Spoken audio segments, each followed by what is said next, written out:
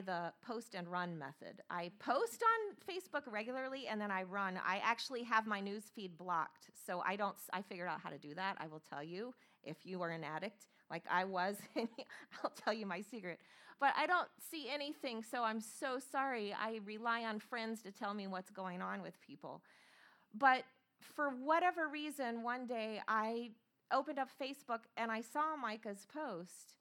And I knew who you were. I may have met you. I knew your mom. And it just blew me away. It just, this testimony of complete transformation and life change. And it was so compelling. And so I asked him if he would be willing to come and share his story. And he said yes. And so we got together the other day. And I'm so excited. And you know what, Micah? When I look at you, when I think of you, I think of someone who decided to become unstuck. Because it was your decision. Yes, God got you. I mean, he sovereignly got you. It was a work of the Holy Spirit, but it was also you decided you're not going to be stuck, right? And like a lot of us, you had reasons to stay stuck and could have for years. I mean, you're how old? 20? Yeah, so you could, if you wanted to, just stay stuck and live as a Christian in the church the rest of your life stuck, and you decided you're not going to be stuck. And that's what I love about your story. So we're recording, right? This is, we're all good?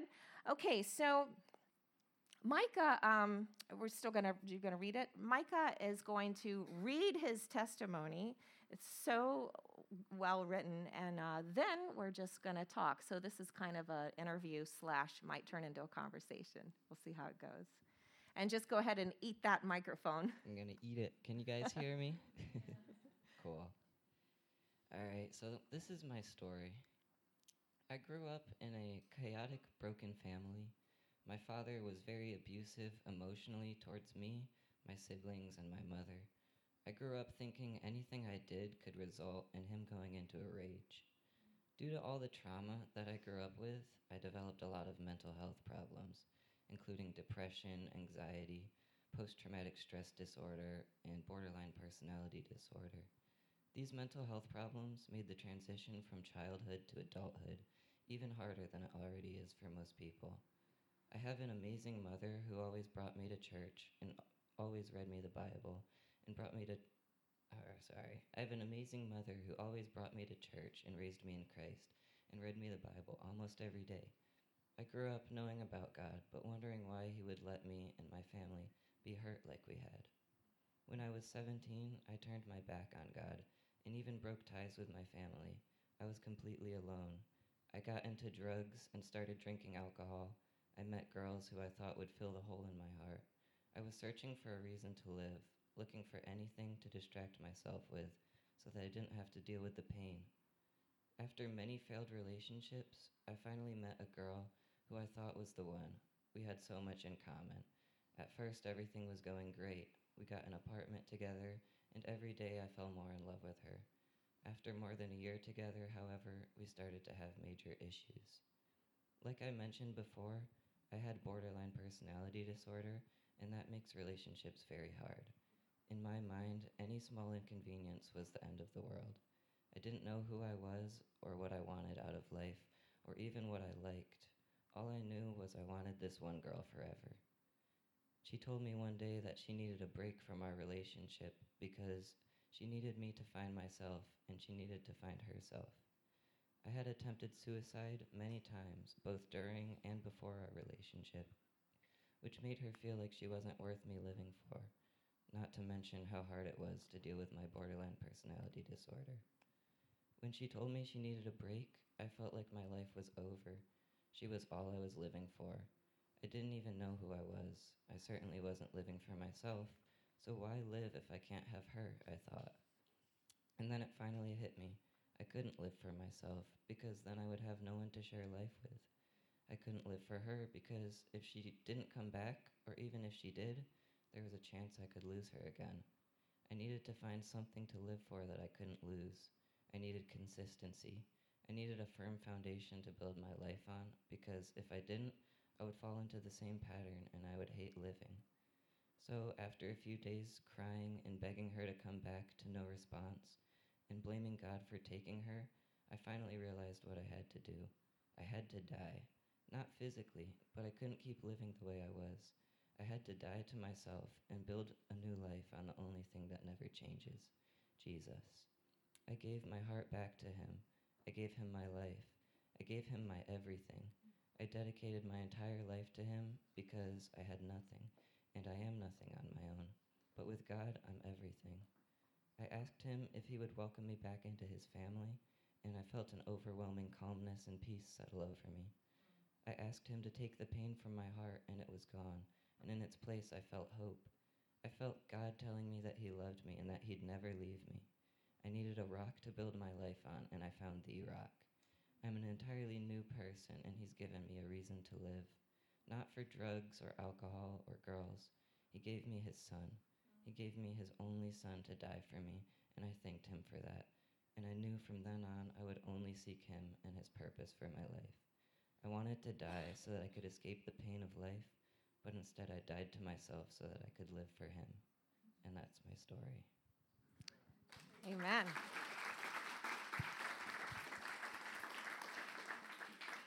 So good. I love the logic you applied because the gospel is very logical. And I love the logic you applied when you realized you wanted to live for somebody, and we all do. We live for someone. And you realized the failed logic in living either for yourself or for another human. Because you could lose either one. You had attempted suicide, and we'll talk about that. So you realized you could end up losing yourself, or you could lose your girlfriend. So you realize the logic in choosing to live for someone that you can never lose. I love it. It's beautiful, and that's God. Very awesome. So I want to start with going back to the beginning of your story. You said that you were abused, and you mentioned emotional abuse. And I just want to say that is so common and prevalent, even sadly, in the church, and abuse is abuse. And you're a testimony to this, that even emotional abuse is obviously very damaging. And so I think it's something the church needs to be on top of. We need to address. We need to look out for those who are abused, and we need to address those who are abusing. And emotional abuse is damaging, just like physical abuse. And so, that emotional abuse, and people think, well, I'm not hitting anybody, but words can literally destroy a person, right? Did you want to say anything more about that, or? Yeah. So you mentioned that your mom encouraged you to go to church. She read the Bible to you. That's a struggle that we parents have, especially as our kids get older. Do we drag their rear ends to church at their complaint, or what do we do? And I asked you the other day, are you glad that your mom sort of made you go to church? She didn't ever, physically force me, but she highly encouraged me to go to church, and I'm very, very glad for that because it exposed me at a young age to the truth, and I never probably would have found it on my own, but if she had, physically tried to make me go there and made it like a rule, it probably wouldn't have really made me want to go to church that much. I have a lot of friends who that does happen to them, and they're required to go to church as a family rule, and they always grow up not wanting to go to church because it was never really their idea. Yeah. But the way that my mom approached it was really amazing. She really she homeschooled all of us, first of all, and during our homeschooling classes, she would always have a devotional time in the morning, and she would just make it a part of daily life and just exemplify Jesus and show that she loved him. And then when the time for church came, she would ask everyone to come, and we would all go just because we loved doing it.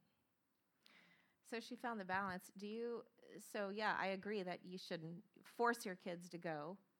So she didn't force you, she encouraged you, but you actually went. What was it because obviously you could have said, no, I'm not going. What was it that made you say yes and actually go? What was it about your mom that you didn't resist? You actually went. I think I mostly just didn't want to disappoint her, honestly. She's a really good mom, and I love her. So I'm thinking that you used the word exemplify. You saw her having her quiet time with God. She must have lived the gospel in a way that obviously made you respect her, and so that's why you said yes and you went. Yeah, exactly. Yeah, that's good. That's so important. So you mentioned suicide. Can you tell us about that? Did you actually attempt suicide? And Yeah, I like to tell one story in particular where I actually used to have a crossbow, and one day when I was way before I even met this girl, I was a young kid. I just felt like life was completely over, and I didn't have anything to live for. I wasn't really going to church, and like there was nothing I was really pushing for at the time. So I took a crossbow to my head, and for some reason, when I pulled the trigger, the string got caught on my thumb, and even though it was pointed directly at my head, the arrow never hit my head. It hit the wall behind me. It busted my thumb open pretty good, but I'm completely okay, and I believe that was a miracle right there. God saved my life. wow, Yeah. wow. I've never heard of that method being used. That's That's amazing. all I had, man. Wow. Was that the only time? No, there's been a lot of times, but that's the one that really stood out and showed that God's hand of protection was always over me, even when I wasn't looking for Him. Wow. Wow. So multiple attempts at suicide. You mentioned, well, tell us about your dad. You said he was emotionally abusive, and that led to all of this. Have you forgiven him, and what does that look like for you? Yeah, so it took me a very long time, but I have forgiven my father. Obviously, Jesus says that all sin is equal. He doesn't hold any sin above any other sin. It's the same to lie or to envy something as it is to murder someone in his eyes. So as bad as my dad was to me as a kid growing up, I did have to forgive him because, I mean, Jesus died for him just as much as he died for me. And that doesn't mean he's a big part of my life. I haven't seen him in years, and I don't really intend on letting him back into my life at the moment. But I have forgiven him, and it's really opened up my heart and made going on a lot easier. Because when I was holding all that inside, it would just bottle up, and it would make me think about it all the time, and it was a big burden that I didn't want to carry. And when I forgave him, that burden just went completely away. Wow. It's interesting how you say that you keep a safe distance now. Yes, you have forgiven him, and that brought you a lot of freedom.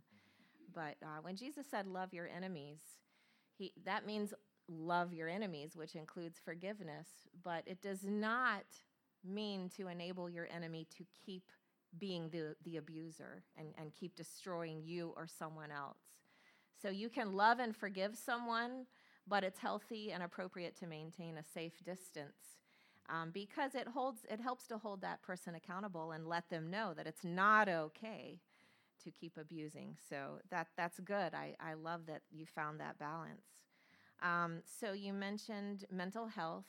You mentioned social anxiety, PTSD, multiple personality disorder.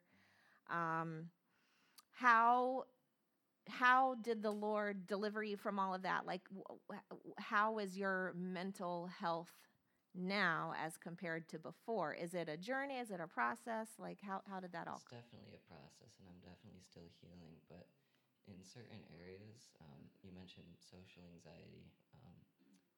I wouldn't be sitting here in front of you guys if I still had social anxiety.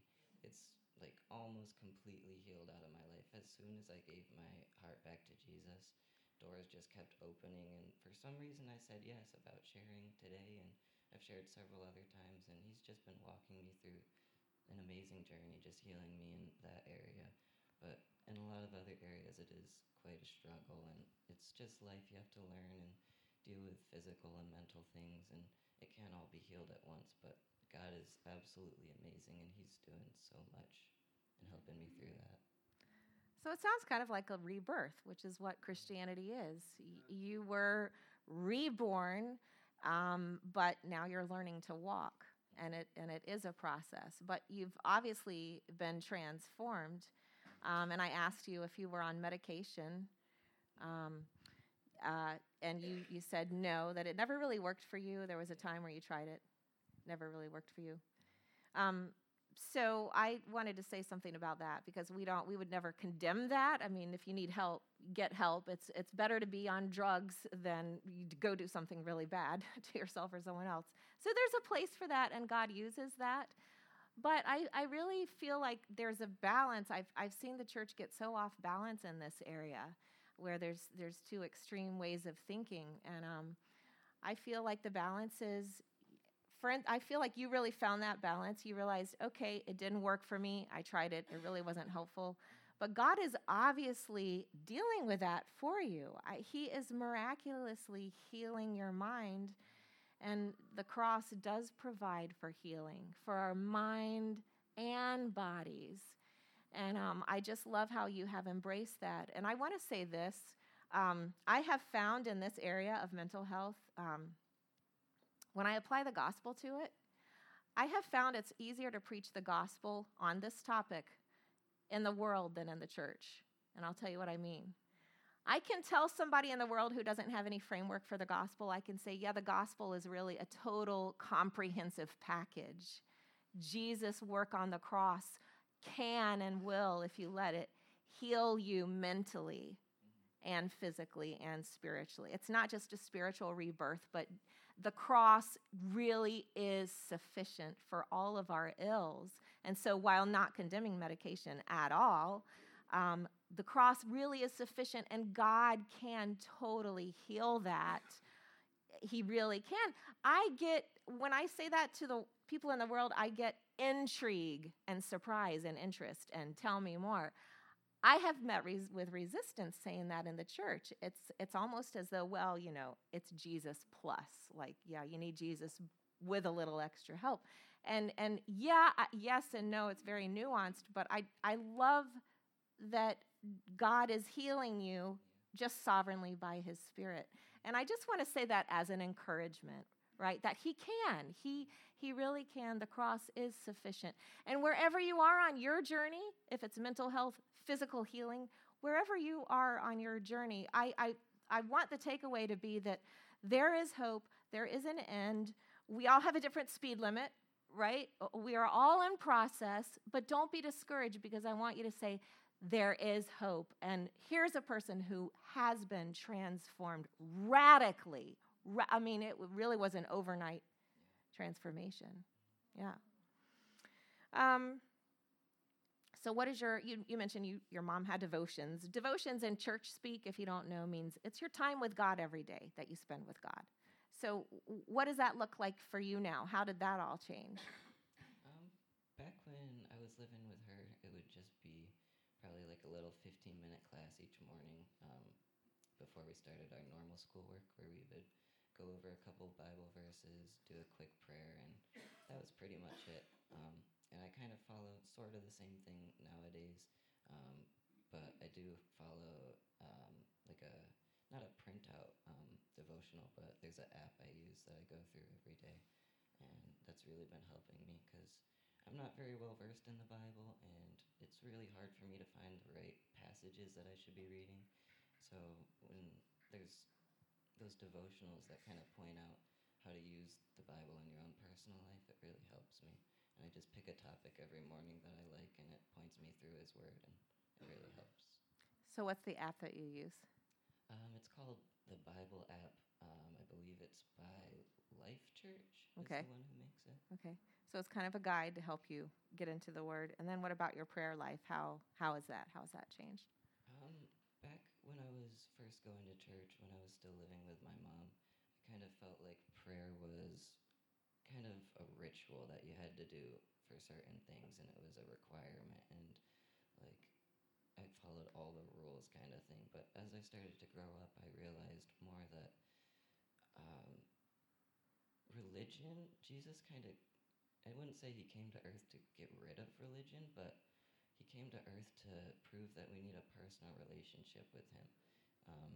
He didn't even like the Pharisees, who were the religious people of the time. He got really upset with them because they were taking all the religious laws to the extreme and doing things that weren't godly. He cared a lot more about his personal relationship with the disciples at that point, and I feel like following that in my life has really been helping me. So for my prayer life recently, I've just been treating him like my best friend. I haven't been following any of the rules or the specific prayers you need to do for this and that. Whenever I think to talk to him, I'll talk to him either out loud in my head. It doesn't really matter to me. Like, I just want a personal relationship with him, and I feel like that's what works for me best, is just treating him like my best friend, because he really is. Amen. Amen. I like that. And Bible reading is an area that you will grow in, as we're all growing in. I think of it as opening the refrigerator. You become familiar with what's in there, and you figure out what it is you're hungry for on any given day. And some days I know I really need the Psalms. Other days I really need the Pauline epistles. And if I don't have a specific felt need that day, I follow the Bible calendar, read through the Bible, because that is a way to get me into reading scripture that I wouldn't necessarily gravitate toward. And that's how I learn the word. So that's good. So you told me about life changes you made. So this has affected your prayer life, obviously your devotional life, your mental health. It's had a positive impact there. What about drug habits? Yeah. So I didn't get really heavy into drugs, but I did do quite a few. And luckily I've been healed from all of that. It took quite a while, and I had to cut certain people out of my life who, they didn't encourage me to do drugs, but being around them made it a lot harder to leave, because they themselves were still stuck in that. And it was really hard for me to get away from all that, but God has been walking me through it and healing me, and yeah, it's been really great without those. Was it hard to cut off the friends who were causing you to do drugs? Not really, honestly. It was kind of difficult, but I wanted nothing other than God, and so I knew I had to make the decision. Wow. Has he started replacing those friends with people who are supportive? Yeah, he has. And how is that? Where? It's amazing. I have so many new people in my life that I didn't even want to associate with before, but they've just been helping me, and they've been amazing in my life. I go to the Love Church, and they're really great people around me all the time who help coach me through everything. So I hear you saying you have found your community and your support system in church. Yeah. It's wonderful. I also like how you said that you stopped smoking cigarettes. Can you share that? Because it wasn't like an instant. For some people it is, but it wasn't like this boom instantaneous thing. How did God do that for you? So for cigarettes, when I was a lot younger, I smoked quite a bit, but recently it wasn't really a huge struggle for me. But I knew I had to get that out of my life as well. I didn't want anything to hold me back. It was taking up a lot of money, making me feel groggy, and I felt terrible when I didn't have one. It was just an addiction that I didn't want in my life. I don't want to be addicted to anything. And so what I did is, every time I felt the need to hit a cigarette, I would just take a sip of my water bottle. And eventually I just started drinking water instead of smoking cigarettes. So that's how I did it. It took quite a while, but... Right. So again, it's a process. And God works differently with different people. And on that note about cigarettes, and you said you smoked weed, that's what you were telling me. This is, there's so much grace here in this place. And I have friends who rely on marijuana for medicinal purposes, and I would never condemn that. I would just encourage you, if you struggle with any of those or anything similar, just go to the Lord and say, Lord, how do you look at this for me? How is this affecting my testimony? Because it's going to be different for everyone, right? Everyone has a different reason, different motive, different struggle. And so I think for you, you realized it was going to affect your testimony in addition to your health, your physical health. And so I would encourage you to just take that to the Lord and say, how do you look at this? And then help me. And he will. He can and he will. Amen. So talk about depression. Obviously, you had to have been very depressed to attempt suicide. How is depression now for you? Basically non-existent. It was so heavy on me before I came back to God. Like, I barely even wanted to leave the house. I would quit jobs after working there a month or less just because I didn't want to get out of bed and show up. It didn't matter to me. Nothing mattered to me. I would just cut all ties with all my friends and my family and just be alone, and it was really, really dragging me down. But I just surrendered it to God, and I've been asking Him every day to take it away, and it's almost completely gone at this point. He's really done a work in me in that field. Amen. Again, the gospel works. That the gospel works. The cross is sufficient for all of our ills. And I really pray that that is caught today. Jesus is enough. His finished work on the cross is enough. So before we close with an invitation for others to respond, what else would you like to say? Anything else? It's all yours. While I was worshiping here this morning, I just wanted to thank the worship team for being Holy Spirit led, and the last song that came on really touched me, and I actually felt God telling me to share a verse with you guys, so I'm going to pull that up. It's actually a couple verses. It comes from John chapter 15. The song I was talking about is the one that said, "The resurrected King is resurrecting me." And for me, I really feel like I completely died to myself and I'm a new creation in God. And that song really personally touched me. But it doesn't happen all at once. And this verse, I want to read it to you and explain it a little bit. It says, John 15:1 says, "I am the true grapevine, and my Father is the gardener. He cuts off every branch of mine that doesn't produce fruit, and he prunes the branches that do bear fruit so that they will produce even more." And in my life, God cut off a lot of those branches. Some of them I thought I needed, like those drugs and the cigarettes and alcohol, and even my ex. He knew that those things were dragging me down, even though I thought they were helping. And he removed things from my life to help my life bear more fruit. It goes on to say in verse 3, "You have already been pruned and purified by the messages I have given you. Remain in me, and I will remain in you. For a branch cannot produce fruit if it is served from the vine, and you cannot be fruitful unless you remain in me. Yes, I am the vine, you are the branches. Those who remain in me, and I in them, will produce much fruit. For apart from me, you can do nothing. Anyone who does not remain in me is thrown away like a useless branch and withers. Such branches are gathered into a pile to be burned.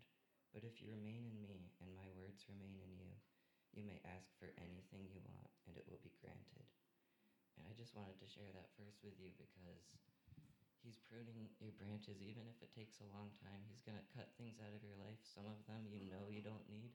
Some of them you're going to feel like they've always been part of you, but he has a purpose and a plan for you, and he has everything worked out according to his will. And I just wanted to encourage you guys with that verse. Amen. So good. Thank you so much, Micah. Thank you for sharing your story with us today and coming. Can we just give him a round of applause?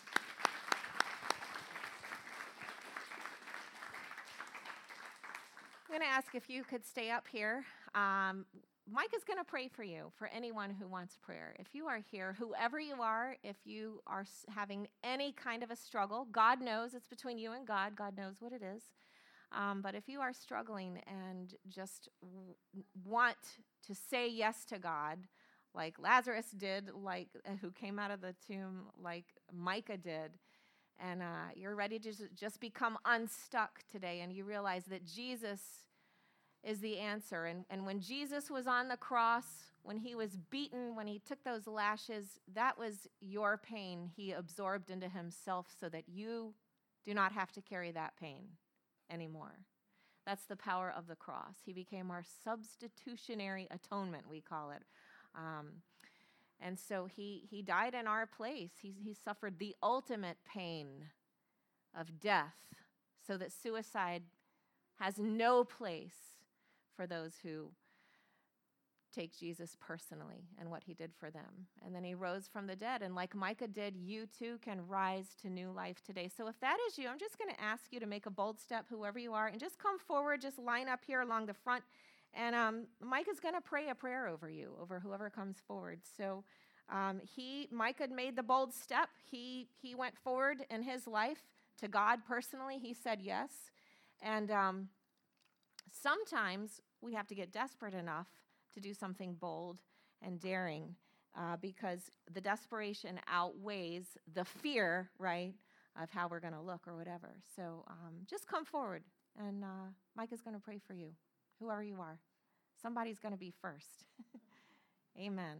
Whoever you are, just going to wait. Just wait. We're just going to give you, you can come sit on the front row. You can stand there. There's plenty of room on the front row. Just go ahead and come forward. Maybe, Dave, if you want to dim the lights, makes it a little more. There we go.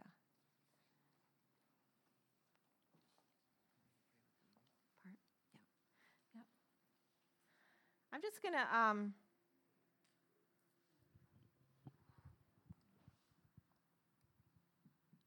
Colton, can I have some piano?